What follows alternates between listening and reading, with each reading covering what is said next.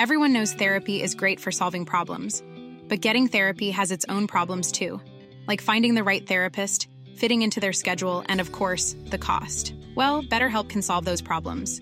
It's totally online and built around your schedule. It's surprisingly affordable too.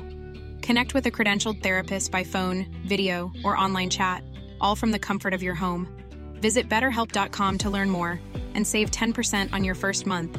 That's BetterHelp, H-E-L-P. Hey, Petey, have you heard about this new podcast, Public Access America?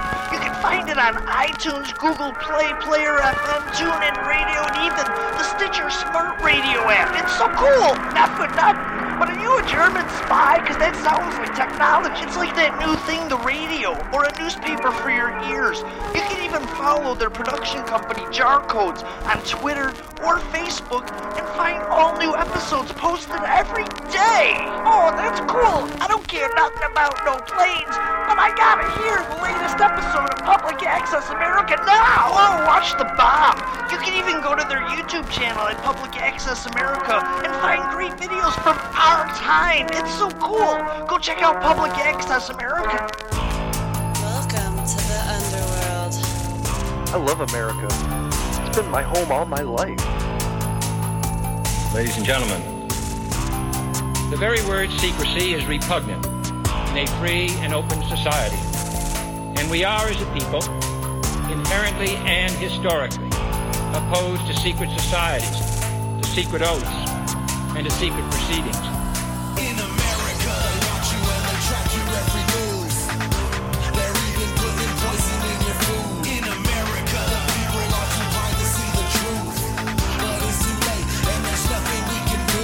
In America, just watch your favorite show and watch the news, so they can pre-program you with your views. In America, obey the law, support the troops, and just get back, cause there's nothing we can do. I love America.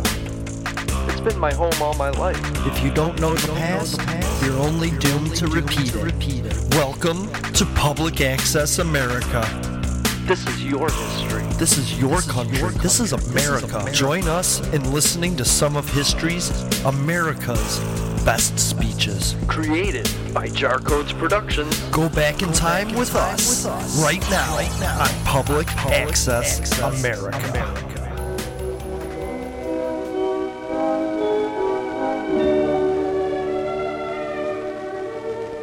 This is the story of Hoover Dam, one of America's 7 modern civil engineering wonders.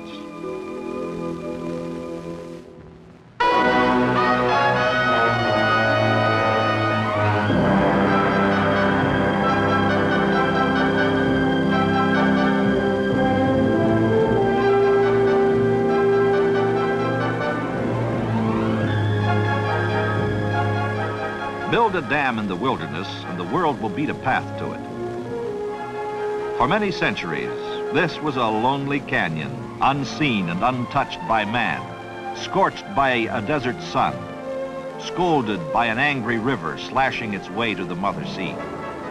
Now it lies peaceful and silent, except for the gentle hum of a hydroelectric power plant, the bubbling up of water as it leaves mighty turbines, the cheerful sounds of America and the world on the move to see this pioneer multipurpose reclamation project man built in Black Canyon.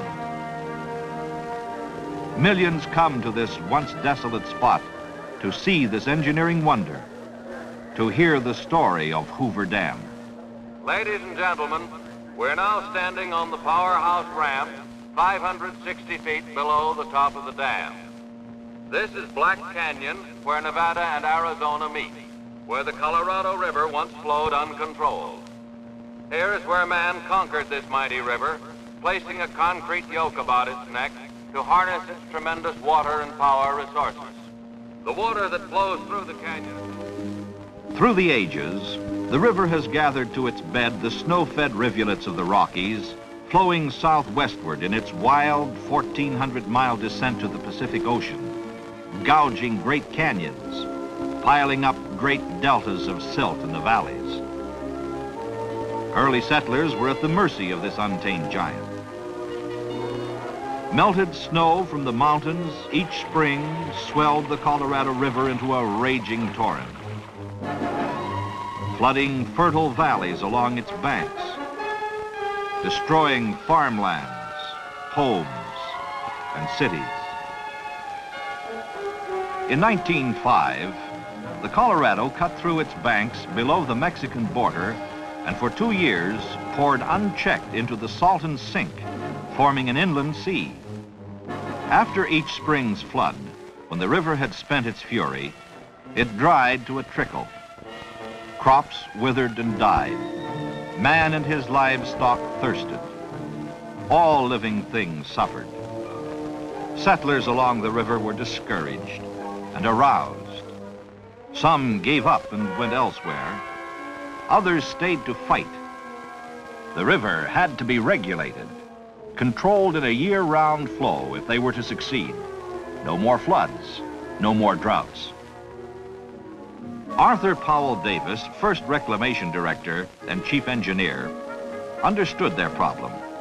For years, he had traveled up and down the river, surveying, studying. Build a high dam in a deep canyon upstream to control the river, he reasoned. In 1918, Davis reported his findings and proposals to Congress.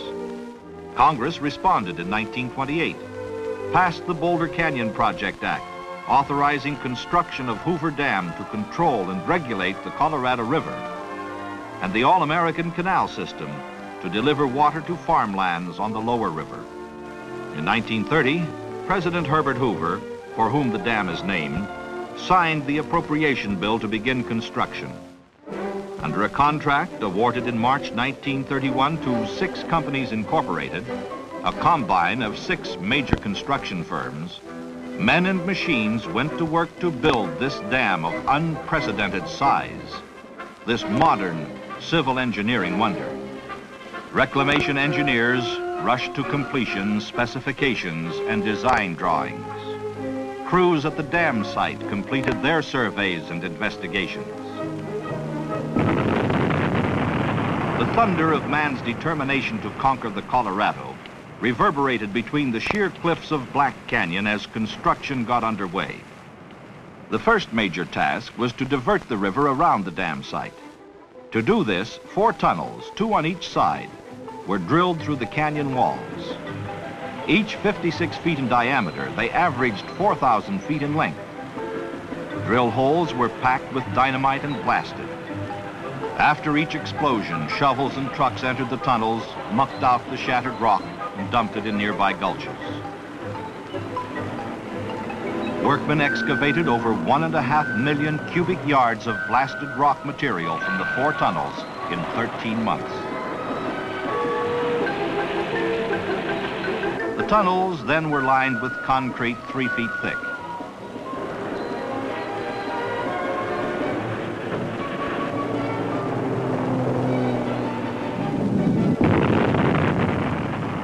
Explosions rocked the canyon almost daily for 2 years before actual placing of concrete in the dam began.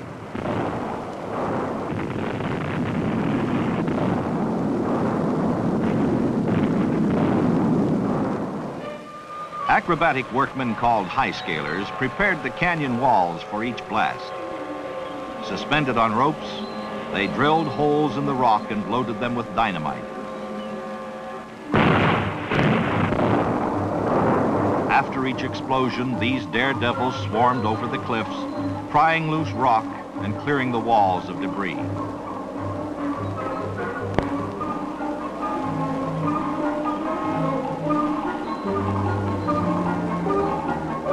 In November 1932, the Colorado River was diverted. Under control for the first time in its history, the river flowed around and past the site. Men and trucks dumped an earth and rock embankment across the canyon below the tunnel openings, forcing the river from its age-old bed through the huge diversion tubes. A second earth and rock dam was thrown across the river above the tunnel outlets downstream, keeping water from backing into the foundation area. Isolated and protected from the river by the 2 coffer dams, the site was pumped dry. Men and machines dug 135 feet below the old river level to reach bedrock for the dam's foundation, excavating over 2 million cubic yards of rock, earth, and sand. As cleanup of the dam site exposed the ancient bed of the Colorado River, geologists read the history of what happened ages ago. Workmen cleaned and prepared bedrock surfaces to receive the first concrete, assuring utmost stability for Hoover Dam's foundation. 12 miles upstream, drag lines excavated sand and gravel for the dam's concrete from an old streambed deposit on the Arizona side.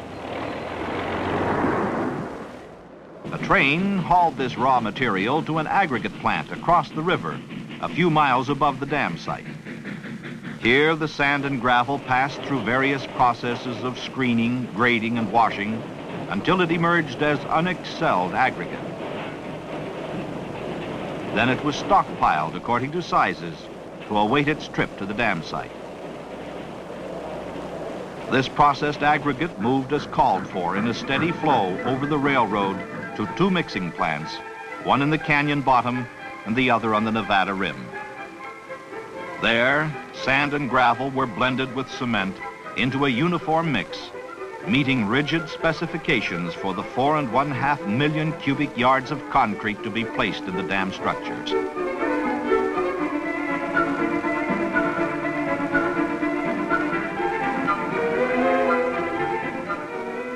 From the mixing plants, concrete was dispatched to all points of construction.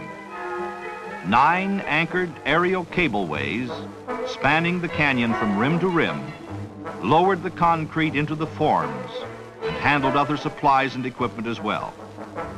As the first bucket of concrete settled into its foundation on June 6, 1933, Hoover Dam began its rise from the depths of Black Canyon. As cableways dumped load after load of concrete into the forms, the dam soon reached its full 660-foot thickness at its base, poured in 5-foot layers of concrete. The structure's keyed or interlocking columns climbed skyward as crews set new records daily. Bucketful after bucketful ran the continuous cycle, mixing plant to canyon rim, out into midair over the gorge, and down into the forms, dumping its load of 16 tons.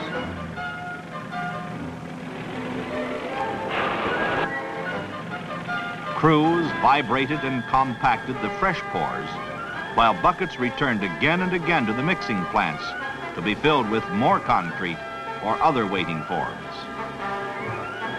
Crews worked under all conditions, all seasons of the year without cessation, rain or shine, day and night. By June 1934, 1 year after the first pour, 2/3 of the dam's concrete had been placed in the forms. Hoover Dam had risen to an impressive height, already taking its place as one of the world's wonders. As Hoover Dam climbed between its abutments, related structures also took form. At the toe of the dam, the U-shaped power plant to house generating equipment, control, and maintenance facilities was built in twin wings, one along each side of the canyon walls. Intake towers, 2 on each side, for the power plant's penstock system, climbed as a maze of reinforcing steel and concrete. Perched on shelves hewn in the canyon walls, these graceful columns rose 403 feet, well above the dam's crest and the canyon rims. 2 giant spillways were set against the canyon walls on each side of the reservoir just above the dam. These high-level controls, each capable of bypassing 200,000 cubic feet of water per second, assure that no water will ever overtop the dam. Water flowing into the basins plunges downward through the spillway tunnels to enter the river below the dam. 100-foot-long drum gates on the spillway's crests rise during flood stage to give the reservoir an additional 16 feet of storage. Hoover Dam's penstock system called for pipes of unprecedented size, ranging from 8 1/2 to 30 feet in diameter and 5/8 to 2 3/4 inches in thickness. As it was not possible to ship units of this size across country, steel plate was brought from eastern rolling mills. A steel fabrication plant, erected especially for this job near the dam site, rolled and assembled the nearly 3 miles of pipe installed in the canyon wall tunnels. As in all unprecedented phases of Hoover Dam's construction, fabrication of the pipe sections required special machinery and equipment. Edges of the dimension plates were shaped on a planing machine to assure precision and accuracy of later steps in their manufacture. Then they were bent on a giant press and rolled into circular form. One such plate equaled 1/3 the complete circumference of a finished pipe. 3 of the largest curved plates welded together formed a ring 30 feet in diameter and 11 feet long. 2 of these rings joined made up a section weighing 150 to 184 tons. A vertical lathe machined the edges so the sections would fit precisely when joined into continuous penstocks inside the canyon walls.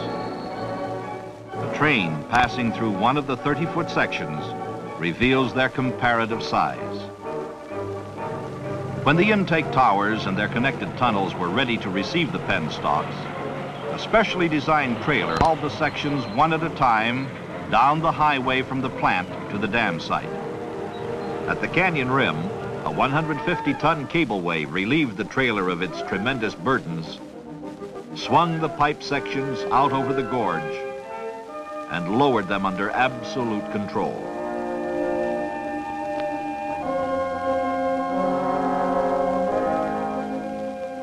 Trailers waiting at portals of the access tunnels carried them to their permanent connections inside the main tunnels.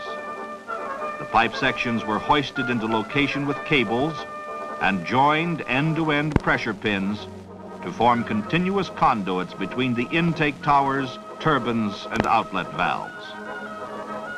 While this and other work on appurtenant features was going on, a continuous stream of concrete had been pouring into the dam forms. The structure neared its full height of 726 feet, far above the crest of any other dam yet built by man. On May 29, 1935, 2 years after they had begun pouring, crews placed the last concrete in Hoover Dam, a total of 3 1/4 million cubic yards. This modern civil engineering wonder stood completed 2 1/2 years ahead of schedule. On September 30th, 1935, President Franklin Delano Roosevelt dedicated Hoover Dam to the nation's progress. He praised its designers and builders. The dam stood like a sentinel, white and beautiful in the desert sunlight, guarding the river and its downstream wealth. Floodwaters lapped helplessly against its arched back as the reservoir filled. This man-made inland sea spread into the valleys and canyons among the colorful hills and mountains. Hoover Dam had conquered the Colorado. Turbine pits to hold Hoover Dam's 17 big hydroelectric units were built into the powerhouse. Generator installations began in 1935. The first generator, Unit N2, began commercial operation October 26, 1936, to serve the city of Los Angeles. In 1s and 2s, the generators filled the pits as demand for electrical energy in California, Nevada, and Arizona called them into service. Finally, in 1959, manufacture and installation of the last generator, N8, began. For 25 years, the N8 pit had lain dormant and silent, except for the hum of other Hoover generators. Now, as more generating capacity was needed, contracts were awarded for the generator's manufacture and installation. Plants throughout the nation fabricated N8's many parts. The design of N8 followed that of other Hoover generating units. It is a 95,000 kilowatt, 60 cycle, 16,500 volt generator driven by a 115,000 horsepower turbine. Falling water from the reservoir, which spins and powers the turbine wheel, is controlled by a huge butterfly valve, which permits the water to flow to the turbine from the feeder penstock. Weighing 2,000 tons, N8 parts were shipped to Hoover Dam on 60 rail cars. Arriving at the canyon rim overlooking the dam, the parts were lifted by cableway out over the canyon and down to the powerhouse.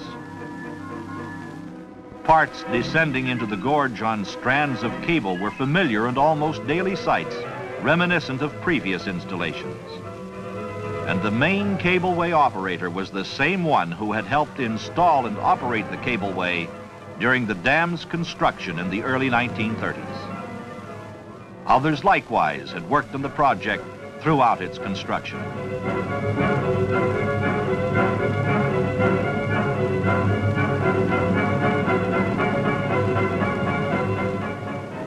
Inside the Nevada wing of the powerhouse, technicians assembled and installed the mass of electrical cargo.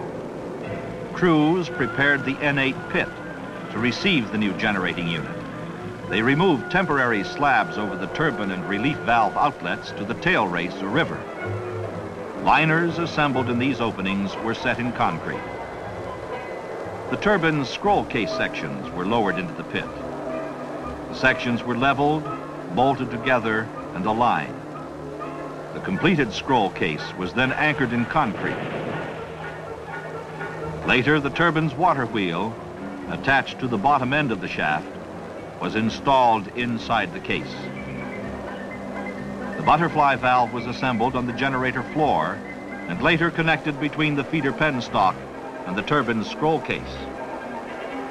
Meanwhile, the generator's two main parts, the rotor and stator, took form. Steel lamination plates were stacked around the rotor and stator frames. Coils were locked into place and electrical connections were made. The powerhouse's overhead cranes lifted the completed 254-ton stator from its erection bay and carried it gently to its foundation over the turbine pit, where it was lowered and bolted into place. The 466-ton rotor was moved from its erection bay and lowered inside the stator. The rotor was then joined to the turbine water wheel by a 38-inch diameter shaft, 63 feet long. Guide and thrust bearings and other parts were added to complete the assembly. After test runs, N8 went on the line December 1st, 1961, to serve the state of Nevada and to complete the Hoover power plant, raising its capacity to 1 1/3 million kilowatts, keeping it as one of the world's largest hydroelectric installations. As the last sounds of construction faded into history, Hoover Dam had cost $175 million. Less a deferred payment of $25 million allocated to flood control, Hoover Dam's cost is being returned to the federal treasury at 3% interest from the sale of hydroelectric power. Hoover Dam has fulfilled the hopes and expectations of those who envisioned this great reclamation project. Colorado River waters that once destroyed man and his property now serve him. The Colorado pours its waters into Lake Mead, named for Dr. Elwood Mead, Reclamation Commissioner during construction. Lying calmly behind the dam, these waters await need by downstream users. Water is released through the Hoover power plant turbines in a year-round flow to irrigate over 1 1/4 million acres of desert land, serve municipal and industrial needs of the Pacific Southwest, generate hydroelectric energy, and provide various other multi-purpose benefits. The clear waters of Lake Mead have opened up a vast new recreational fish and wildlife vacation land for America. Millions beat paths to this one-time wilderness along the Colorado River to picnic, go boating, swim, fish, and enjoy these important outdoor reclamation products.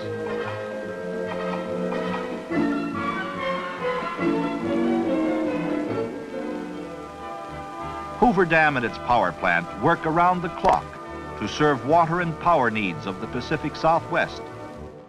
Water from Lake Mead, passing into the intake towers, falls over 500 feet through the penstalks to spin the giant turbine wheels and then discharge to the river. This action is repeated at downstream reclamation dams. Transformers step up Hoover Dam voltage as it comes from the generators. Lines carry this power up over the powerhouse roof to the switch yard. From there, it is transmitted over lines across the desert. The river flows southward, and along the way, man diverts from the controlled stream to sustain his prosperous way of life. 67 miles downstream, Davis Dam re-regulates the Colorado's flow, releasing water through its power plant turbines to irrigators in this country and Mexico. Davis Dam generators interconnect with those at Hoover Dam upstream and those at Parker Dam downstream. This energy goes out over transmission lines of the Parker-Davis project to farms, homes, and factories. Much of this Colorado River energy pumps the farmers' irrigation and drainage water. Parker Dam, 155 miles downstream from Hoover Dam, was built with funds advanced by the Metropolitan Water District of Southern California. Parker Dam provides a forebay for the district's Colorado River Aqueduct, another one of America's 7 modern civil engineering wonders. Electrical energy from Parker and Hoover power plants pumps water along the aqueduct. This waterway delivers municipal and industrial supplies to the Los Angeles and San Diego coastal areas. Parker Dam also controls floods. Below Parker Dam, Headgate Rock Dam diverts water to Colorado River Indian Reservation lands in Arizona. And farther downstream, the Palo Verde Diversion Dam sends water to the Palo Verde Irrigation District, oldest irrigation development on the Colorado River. At Imperial Dam and Desilting Works, 300 miles downstream from Hoover Dam, Colorado River water enters river-sized canals to irrigate farmlands in California and Arizona. The All-American Canal System carries part of the Colorado's flow westward to the Yuma, Imperial, and Coachella valleys.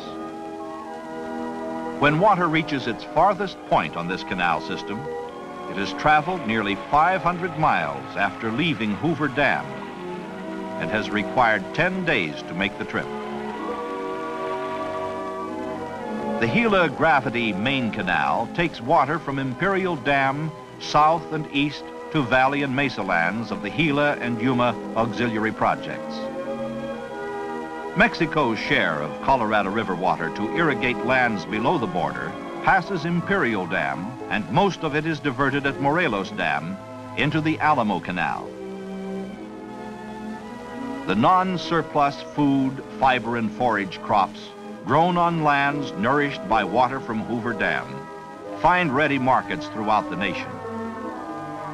While snow-covered lands lie idle, winter fruits and vegetables grown in the warm Southwest with Colorado River water are shipped to dinner tables across the nation. In return, these irrigated areas buy farm machinery and other products from the manufacturing centers. This exchange of goods between West and East, North and South, has helped develop America's free enterprise prosperity.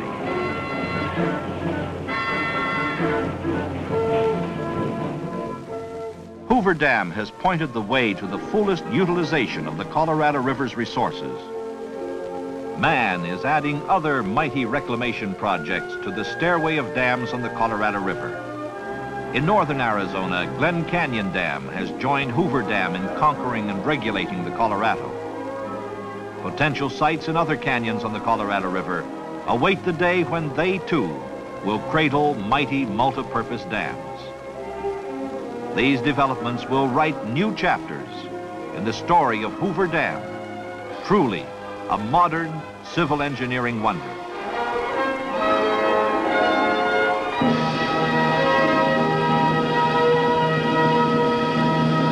For those who say top value stamps, the best gifts in life are free.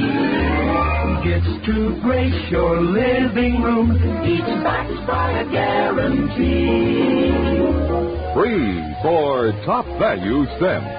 An elegant polished brass chafing dish. Or, if something spills, a Bissell carpet sweeper, perfect for touch-up. To brighten your living room, select the beautiful Bradley table lamp fashioned in walnut and brass. To enjoy your favorite TV shows in any room, choose an RCA portable television set. Like everything else, free for top value stamps. So save top value stamps. The best gifts in life are free.